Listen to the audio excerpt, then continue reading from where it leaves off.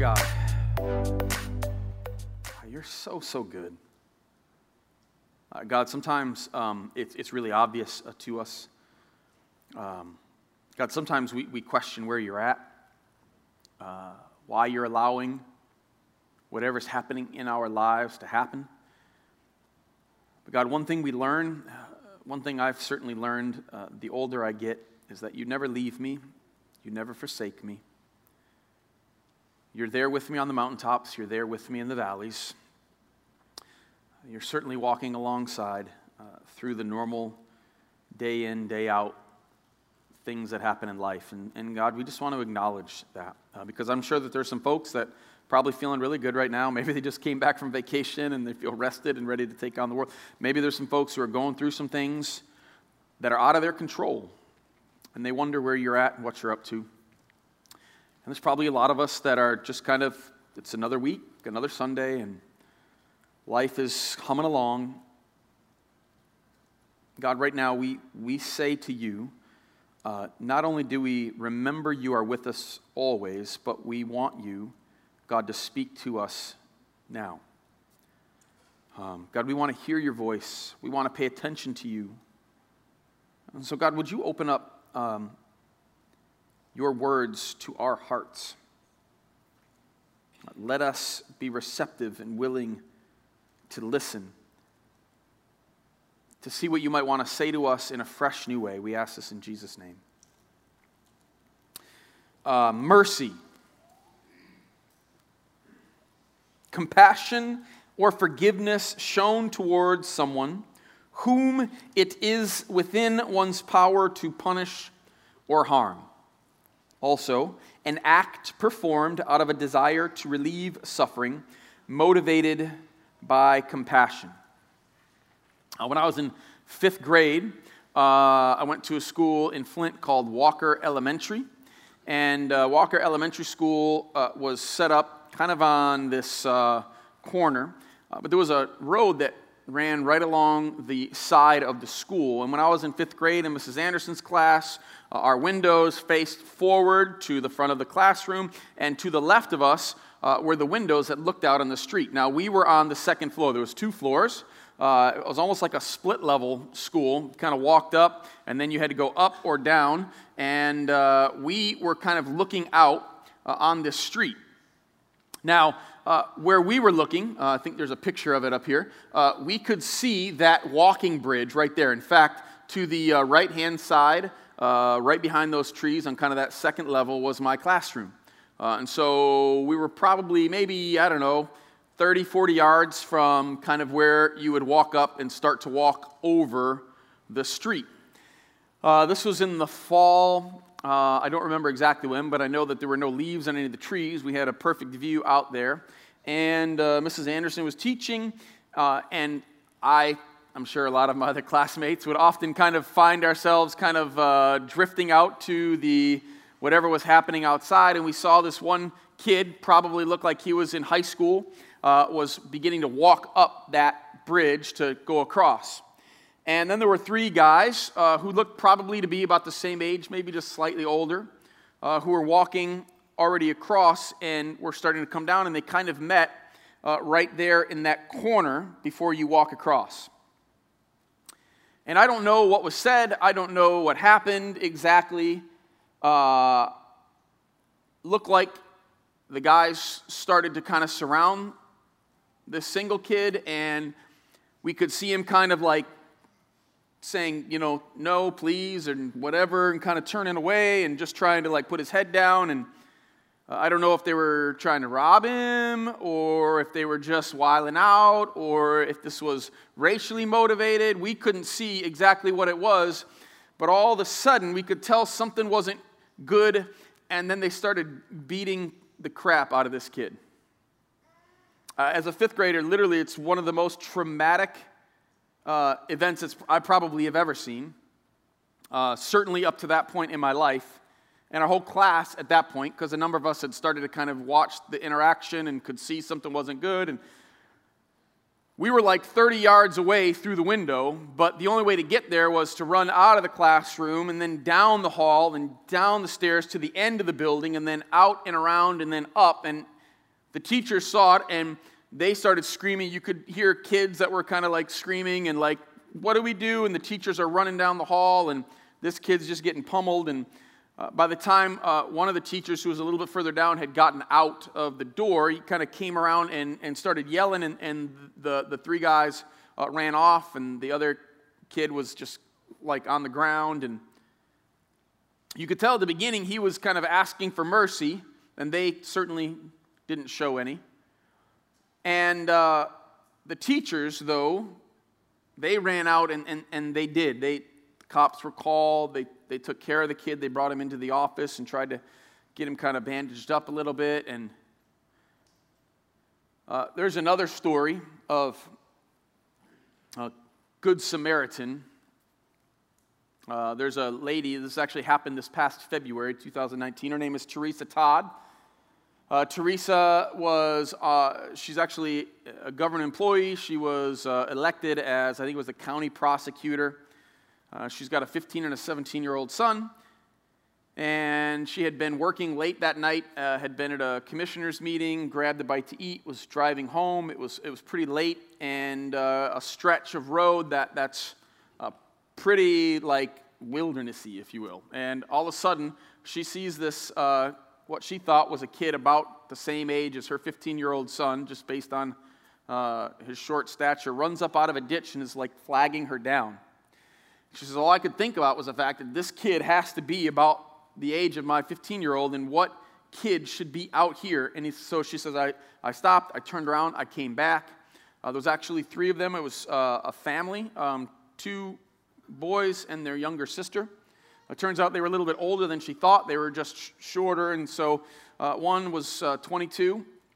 The next brother was 20, and their sister was 18 years old. She knew right away, being in Texas and where she was located, that there was a pretty good chance that they were illegal immigrants, and they were. And she could tell, though, also that they were in really rough shape, especially the gal. She couldn't really walk. And so she said, and because it was cold, get into my car while I make some phone calls. And so she knew someone that worked for a nonprofit that helps with refugees. She knew somebody that works for Border Patrol, that was a lawyer with Border Patrol. And so she's trying to call both of these folks when just moments later, a cop car pulls up behind her with their lights on. It's a deputy that she knows because they work together. And he starts to look at her kind of strange, like, do you think that maybe they have something they shouldn't have in their backpack? And pulls her out of the car, and then Border Patrol agent pulls up. They arrest her and put her in the back of the car and bring her into the station where she's in a holding tank for a few hours. And the story that she had heard and comes out in court documents is that this family, they had left their home in El Salvador much earlier because life was so bad. They've been living with an aunt in Guatemala for the last number of years, but local gang activity becomes so bad. Two of the oldest kids' friends had been killed, and they had found out that the gang leader wanted their younger sister to be his girlfriend. Knowing they certainly didn't want that, they felt like they had no alternatives, and so they fled and decided to try to get in with a group of smugglers who were illegally entering the U.S. And that's how they came in. Their sister, though, began to get sick, and the smuggling group said, we're not going to wait around, and so they took off. Of course, the brothers wouldn't leave their sister, and so the three of them are kind of left in the wilderness.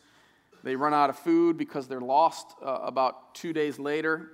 The next day they have no water, and so for a day and a half they had no food, no water. You can go a lot longer without food, but you can't go very long without water, and the girl was actually on the edge of dying. Thankfully, they were able to get her to a hospital. The boys as well. They're going to be okay. But this is what Miss Todd said.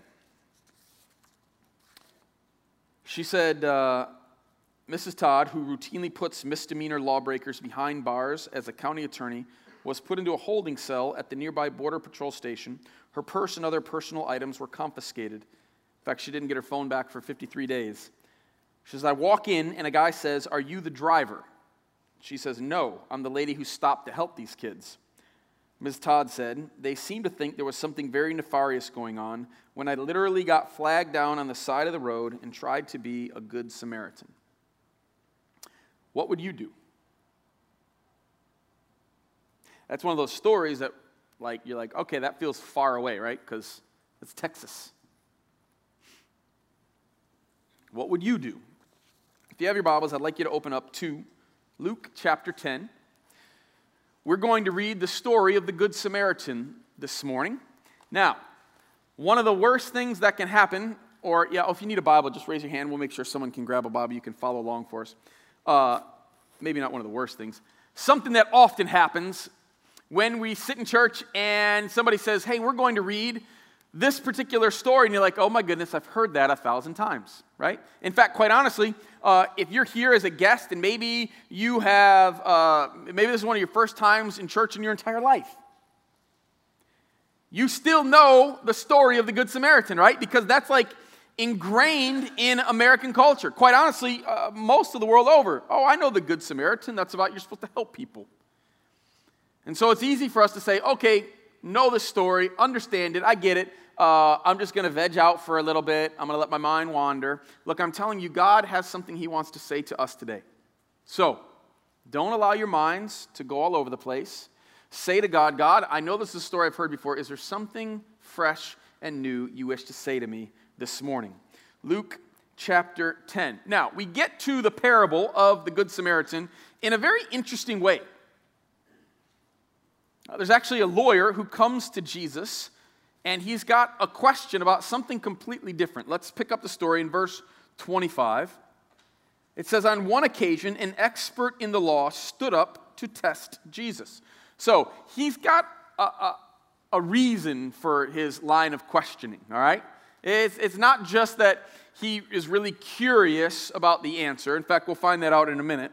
He says to Jesus, teacher, which is a really nice, respectful way to talk to Jesus. Teacher, he asked, what must I do to inherit eternal life? What must I do to inherit eternal life? Now, Jesus doesn't actually answer the question. Jesus, as he often does, then just asks a follow-up question to the lawyer. He says, what is written in the law? Jesus replied, how do you read it? In other words, well, what's written in the law? What do you think? Now, the lawyer continues. He answered, love the Lord your God with all your heart and with all your soul and with all your strength and with all your mind. He's quoting a verse from the Old Testament. And love your neighbor as yourself. Quotes another verse from Deuteronomy. And he nails it. Jesus actually answers this question. He doesn't do it in this particular moment, but in other passages and places in Scripture, Jesus answers this very same question, and he answers it the exact same way. The dude, nails it, okay? You have answered correctly, Jesus replied. Do this, and you will live. In other words, you want to know how to be a part of God's family? Well, love the Lord your God with all your heart, with all your soul, with all your strength, with all your mind. And love your neighbors yourself. You see, Jesus knows that if we actually, honestly, truly pursue that God's going to become something more than just this idea or just this religious thing or just this Sunday thing. He's going to become personal to us. And we're going to understand what it means to have a relationship with Jesus and understand that he died on the cross for our sins and rose back to life. And Jesus gets it, and he's like, and when you understand that, then you will show it by the way that you treat folks, by the way that you love them. Verse 29 says, but he wanted to justify himself. In other words, that's just the beginning. He's trying to test Jesus, to trap Jesus. So he starts off by saying, how do I inherit this eternal life? How do I become a part of God's family? How do I get that? Jesus says, what do you think? Dude nails the question. Now he says, oh yeah, Jesus, but who's my neighbor? He wanted to justify himself, so he asked Jesus, and who is my neighbor? This is the question he's really getting at. Now, by simply asking this question, he's assuming that there must be some folks that are not his neighbor. All right? You don't say, well, who's my neighbor, if you actually think everybody's supposed to be my neighbor. You ask the question, who's my neighbor, if you think that there are some people that are your neighbor and some people who are not your neighbor. All right? Which is a fair thing for us to ask, isn't it? Well, who's my neighbor?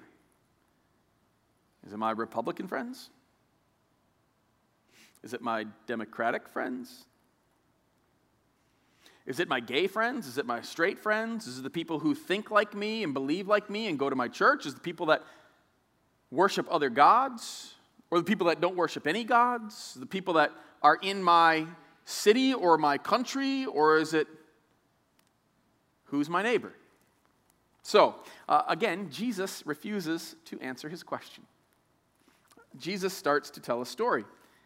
Verse 30, in reply, Jesus said, a man was going down from Jerusalem to Jericho when he was attacked by robbers. They stripped him of his clothes, beat him, and went away, leaving him half dead. I had the privilege of being in Israel about 6-7 months ago, and I got to actually walk. A lot of folks don't actually do what we did, but we got to walk this road. Now, not the entire length from Jericho to Jerusalem. We drove about halfway from Jerusalem to a spot where there's a monastery, and then we picked up the road there. But I want to show you about 20 seconds of what this exact road is that Jesus has in mind. This is the video right here. There's even a donkey in it, which is pretty awesome. So this is the actual road. Look at how tight it is here. There's all kinds of caves all throughout. It's a big valley on one side, so not a lot of room to go either way. Go ahead and stop it right there if that's possible. Okay. Well, that doesn't. I went a little bit far. That's okay. Yeah, right there. Perfect. So if you kind of see the point up there, like you can imagine if it's dark and you walk around that point, someone could easily come out of a cave, which there's some just up there in kind of the top right, kind of come in behind you. A couple of guys could be in front of you. Like, this is a very treacherous area because there's no place to go. No place to run. This is the exact road that Jesus is talking about. We think road, we think like highway. No, this is the road right there, okay? And Jesus says, like, this guy's walking, and he's coming from Jerusalem to Jericho, which is the same way that we were walking. It's not going that way. It's actually coming the other way. And these thugs jump out, and they beat him and leave him. They rob him.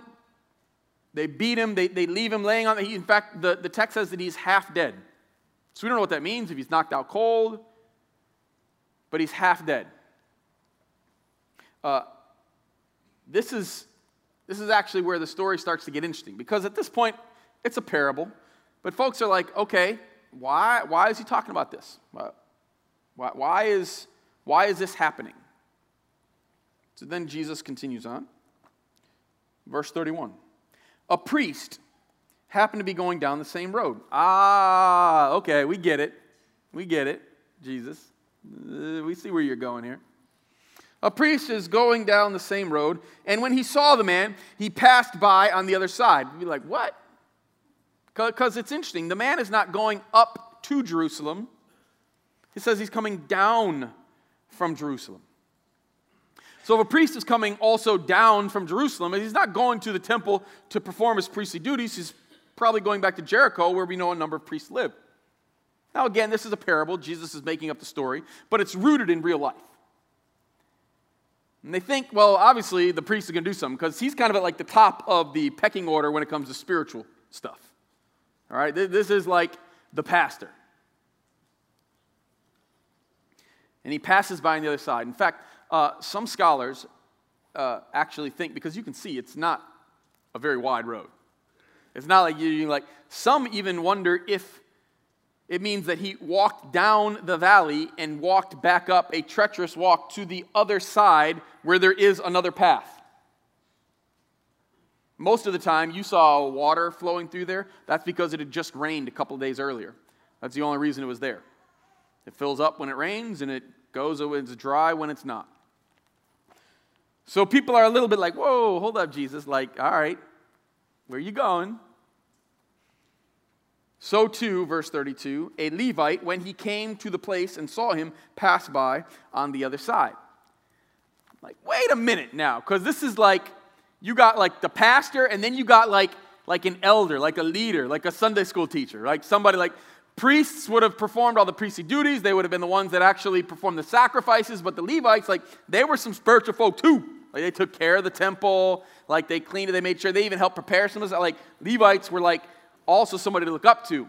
And now the priests walk by and the Levites walk by and they're saying like, whoa, where's the story going? Now, they're probably in their Jewish minds thinking, okay, he's probably going to say like a Jewish layman is about to come by. They're probably the ones that's going to help out their fellow Jewish traveler who has been beaten, abused, left half dead. Verse 33. But a Samaritan. Now, we don't get it. Like, honestly, we have a real hard time understanding how like, you've probably heard the story before. You're like, okay, we get that he's supposed to be, we're all supposed to be shocked that it's a Samaritan that's helping. Like, Jews and Samaritans, they don't really like each other. I mean, that's, honestly, it's an understatement. We just don't have a way to, because our racism, our prejudice, we tend to keep it kind of like chill and low down, right?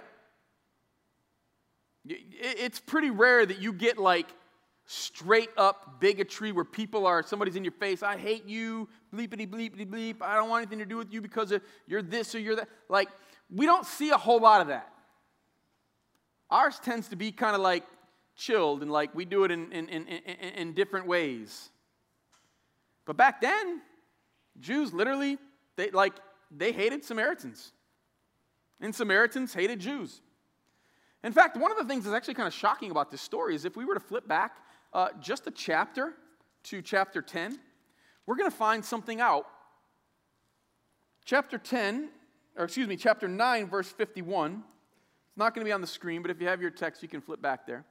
We find that Jesus is actually heading to Jerusalem himself. When Jesus shares this parable, we think that he's actually on this road.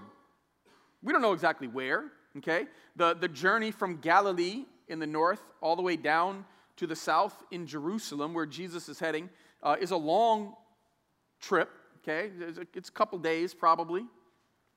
We don't know exactly where he's at, but it's very possible he's literally on this actual road in a town, not like right there. There's no town there, okay? But like somewhere along that path. It says in 51, as the time approached for him to be taken up to heaven, Jesus resolutely set out for Jerusalem, and he sent messengers on ahead who went into a Samaritan village to get things ready for him. But the people there did not welcome him because he was heading for Jerusalem. A lot of times we think like the Samaritans, it was the Jews that must have been so bad because they hated the Samaritans hated the Jews too. Jesus sent some messengers on ahead. He's actually going through, which most Jews would have walked around. Jesus is going through, and he's like, hey, I just need a place to chill for the night. Hospitality for the Middle East culture is huge, massive. To not provide hospitality for somebody is like slapping them in the face. And they're like, yo, we don't want anything to do with you. Yo, you're Jews, you're going to Jerusalem, don't get out of here. Jesus has just experienced this. And yet he says, but a Samaritan. But a Samaritan, as he traveled, came where the man was, and when he saw him, he took pity on him. He went to him and bandaged his wounds, pouring on oil and wine. Then he put the man on his own donkey, brought him to an inn, and took care of him. The next day he took out 2 denarii and gave them to the innkeeper. Look after him, he said, and when I return, I will reimburse you for any extra expense you may have. The fact that Jesus brings a Samaritan into this story is shocking. But then he goes on in great detail to talk about all the ways that the Samaritan goes out of his way to care for the beat-up Jewish guy. Like, all kinds of, like it says that, like, not only does he bandage his wound, he takes some of his own wine and he pours it on the wounds to help heal them, and he puts the man on his own donkey, and then he takes the man all the way to this inn. He pays for the man to be able to stay there, and he promises the innkeeper that he's going to come back and pay him whatever else is necessary. Crazy! Like, this is just some crazy stuff. Jesus shares a story, and you could probably just feel the tension in the room, all right? Because there's no Samaritan sitting around listening like, yay! It's all Jews, and they're like, what is he saying? What is he talking about? And so, he gets to the end, and I love this. This is so good, right? Which of these three do you think was a neighbor to the man who fell into the hands of the robber? Which of these three? The lawyer. Now he's the one trapped. The expert in the law replied, the one who had mercy on him. Do you notice something there? He can't even say Samaritan. He won't even say the Samaritan was the one who was the neighbor. He says the one who had mercy on him. Mercy. Compassion or forgiveness shown towards someone whom it is within one's power to punish or harm, or an act performed out of a desire to relieve suffering motivated by compassion. Mercy. The one who had mercy on him. And then Jesus says, go and do likewise. Mercy's powerful. Because mercy, to the one who receives it, becomes a blessing. But it is also a blessing to the one who gives it. You see, both people are changed in the transaction, in the interaction. That's the power of mercy. Something happens in that place. I want to share a couple of stories with you from a couple of folks that are in the healthcare fields here at TLC. This morning, we're going to be commissioning those of you that are in the healthcare fields. Nurses, doctors, pharmacists, OTs, PTs, folks that are maybe doing medical research, folks that work in hospitals as orderlies or managers or whatever it is, folks that are in the science fields. We want to commission you. That's what our whole Warp and Weft series is about. Saying that it's important and it matters that not only do we engage in our vertical relationship with Christ, but we also engage horizontally, and we recognize that those two things are supposed to come together to create a beautiful tapestry. And so we want to commission you to head out into your places of work as missionaries. If we commission folks who are going to go overseas to do kingdom work, how much more should we be commissioning those of us here on a consistent basis to go out into our places of work where you're supposed to be engaging the kingdom of God, showing the kingdom of God, living the kingdom of God? And so I asked a couple of the folks that I knew that were in the healthcare fields, I said, what are some stories you have where you've seen mercy at work? This person said, I was finally asleep on a plane to Italy.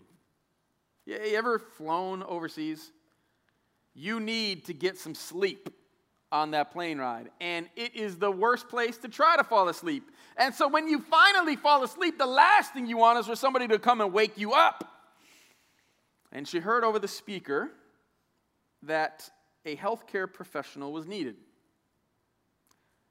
She said, as I opened my eyes and began to look around, no one else was getting up. So I began to stand up and look for a stewardess who saw me and quickly brought me over to an unresponsive elderly lady. She says, I assessed her vitals and had to resuscitate her. She had taken 2 Ambient and 2 glasses of wine, which is a no-no, FYI, if you're ever traveling, and was hypotensive and unresponsive. She says, I eventually started an IV on her on the plane and stayed with her until she was stable. Another person who was a nurse shared this story. She said, one very chaotic night, I had a homeless patient who was very rude to staff. This patient frequents the ER, so we all know him very well. Tonight, though, he was in rare form, extremely intoxicated, filthy, throwing things at people walking by just to try to get their attention, yelling, absurd demands, etc. He says, I was his nurse, and he had called me every name in the book by the end of his visit. I'm not sure why it was with him specifically, because we see a lot of patients exactly like this, but God gave me some sort of divine mercy when looking upon this man. I was always able to answer him in a calm, polite way. I sent his clothes to be laundered with the hospital's laundry service while he was in the ER. Found him some shoes from the donation closet and helped him get a shower before he left. He never said thank you, not even once. But I know that the Lord used that situation to remind me how to love the least of these. And that might have been the only love or mercy this man had received in a very long time. I got actually a number of stories, and I can't share all of them with you. But what I would like to do before we commission those of you in the health care field is to explain why mercy matters so much. Now you're like, yo, T, I get it. Like the Good Samaritan, I've heard it before. I understand I'm supposed to be like merciful. I'm supposed to care for people that are like, I understand. I think we do understand, but sometimes I think we miss something. You see, when Jesus shares this story, he's actually on the road. And he's heading to Jerusalem. And when he shares the story, the reason that he says that anybody in need is our neighbor is because he knows that all of us are the person who's half dead, lying on the side of the road without any ability to do anything for ourselves. And Jesus, as he travels the road, is looking for us. You see, he's on his way to Jerusalem to die on the cross, to take the punishment that we couldn't actually take. He's there to actually heal our wounds by taking what we deserve on himself. And when Jesus says, who is the neighbor, the one who showed mercy to him, Jesus is saying, and you all are the ones that need mercy. You see, the reason that we love others, that we care for others, that we're merciful to others is because God has been merciful to us. God became our neighbor. God found us when we were half dead on the road. He walked that road looking for us on his way to Jerusalem to die on a cross. But he didn't just die, he then also rose back to life 3 days later, just as he promised, so that not only could he experience what we have experienced, take our sin on himself, but he could forgive it, remove it, so that we can have life with him forever. Like, that's the beauty of this story. Jesus is on the road. You see, when we give mercy to others, it's not simply because it's a good thing to do or because we're somehow better than anybody else. What it actually means is we recognize that we needed mercy more than anything. Because sometimes we're like, yo, man, I can't give that person mercy. There was another story that one of the folks in the medical community shared with me about a guy who literally had to be chained 24/7. He was actually a prisoner. He had done some of the most awful things a human being can possibly do. And he hadn't repented of it. He was just as vile and disgusting and awful and had all kinds of medical issues that were not the kind of thing that you would want to engage in as a medical professional. And yet she said, I cared for this man the way that God would desire that I cared for him. You see, sometimes we look at folks and we think, but they don't deserve it, right? They should have come into the country legally, God. They shouldn't have done that thing. They shouldn't have done that thing to me, God. And God looks at us and says, you were the one. And I walked that road for you, to find you. You see, when we give mercy, it's not because we're somehow better or deserving. We actually look and say, yeah, I wasn't deserving either, and I give this because of what God gave to me. And so the hard part, though, about loving our neighbor is that we don't usually get to plan for it. And so we have to learn how to say yes before the time comes. And so, church, this is simply what I'm going to ask us to do right now. In the quietness of this moment, I'm asking you, TLC, will you say yes?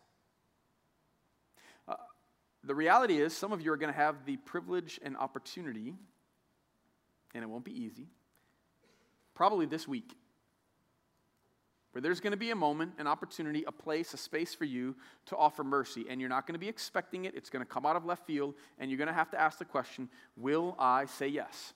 The only way that you will say yes in that moment is if you say yes right now. TLC, will you say yes? I'm going to ask those of you that are in the healthcare fields, in the sciences, somewhere working in a hospital or a doctor's office or dentists, whatever it is, if you guys would make your way to the front. We want to commission you this morning.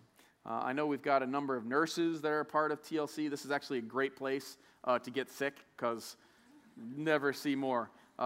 Those of you that work, we've got is it a doula? Did I say that correctly? Yeah.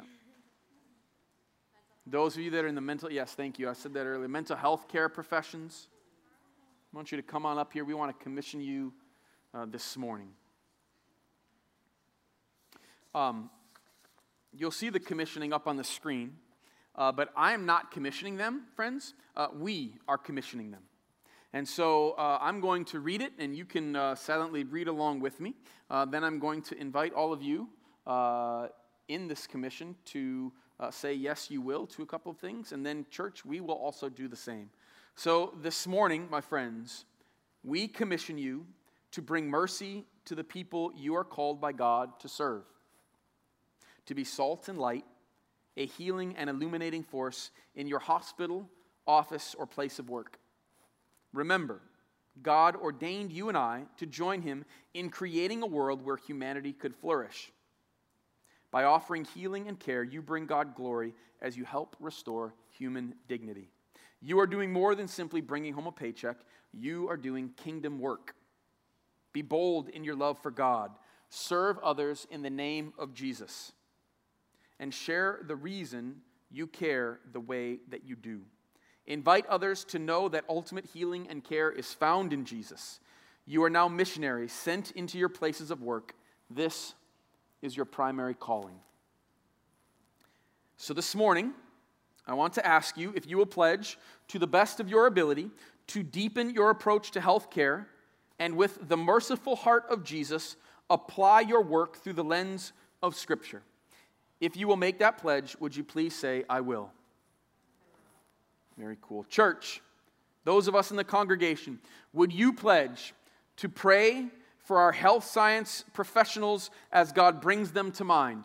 Go ahead and take a quick gander up here at all these folks. Find somebody that you have a connection with or someone that God puts on your heart right now. And would you, as God brings them to mind, pray that God would bless them, strengthen, protect them, and use them in their work? Would you please say, we will?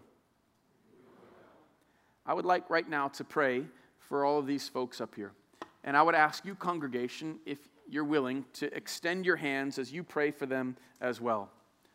Father God, I'm so grateful for the different healthcare professionals that are up here, God, that have a passion to not just see spiritual things healed.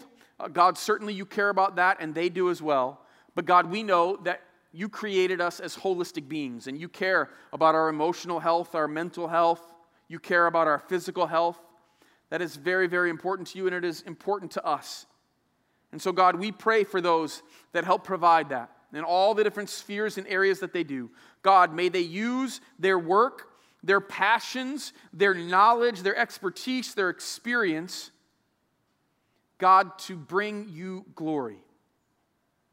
God, in those moments where it is hard to be merciful, God, would you remind them that once we were on the road, half dead, and you found us.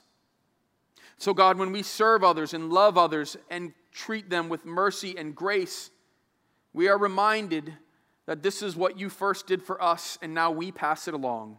And God, would you allow these folks to be bold in their witness, to be unashamed of the fact that they do this not because it's just a nice thing to do, not because they get a paycheck, not because they're supposed to act a certain way, but because, Jesus, you have done this for them, and they are privileged to be able to do this for others. Would you use their gifts of healing, God, to bring people from death to life in all aspects for your glory, that your church might move forward and your kingdom expand in Grand Rapids as it is in heaven, for the glory of our King and ultimate healer, Jesus Christ. It's in your name, Jesus, we pray. Amen.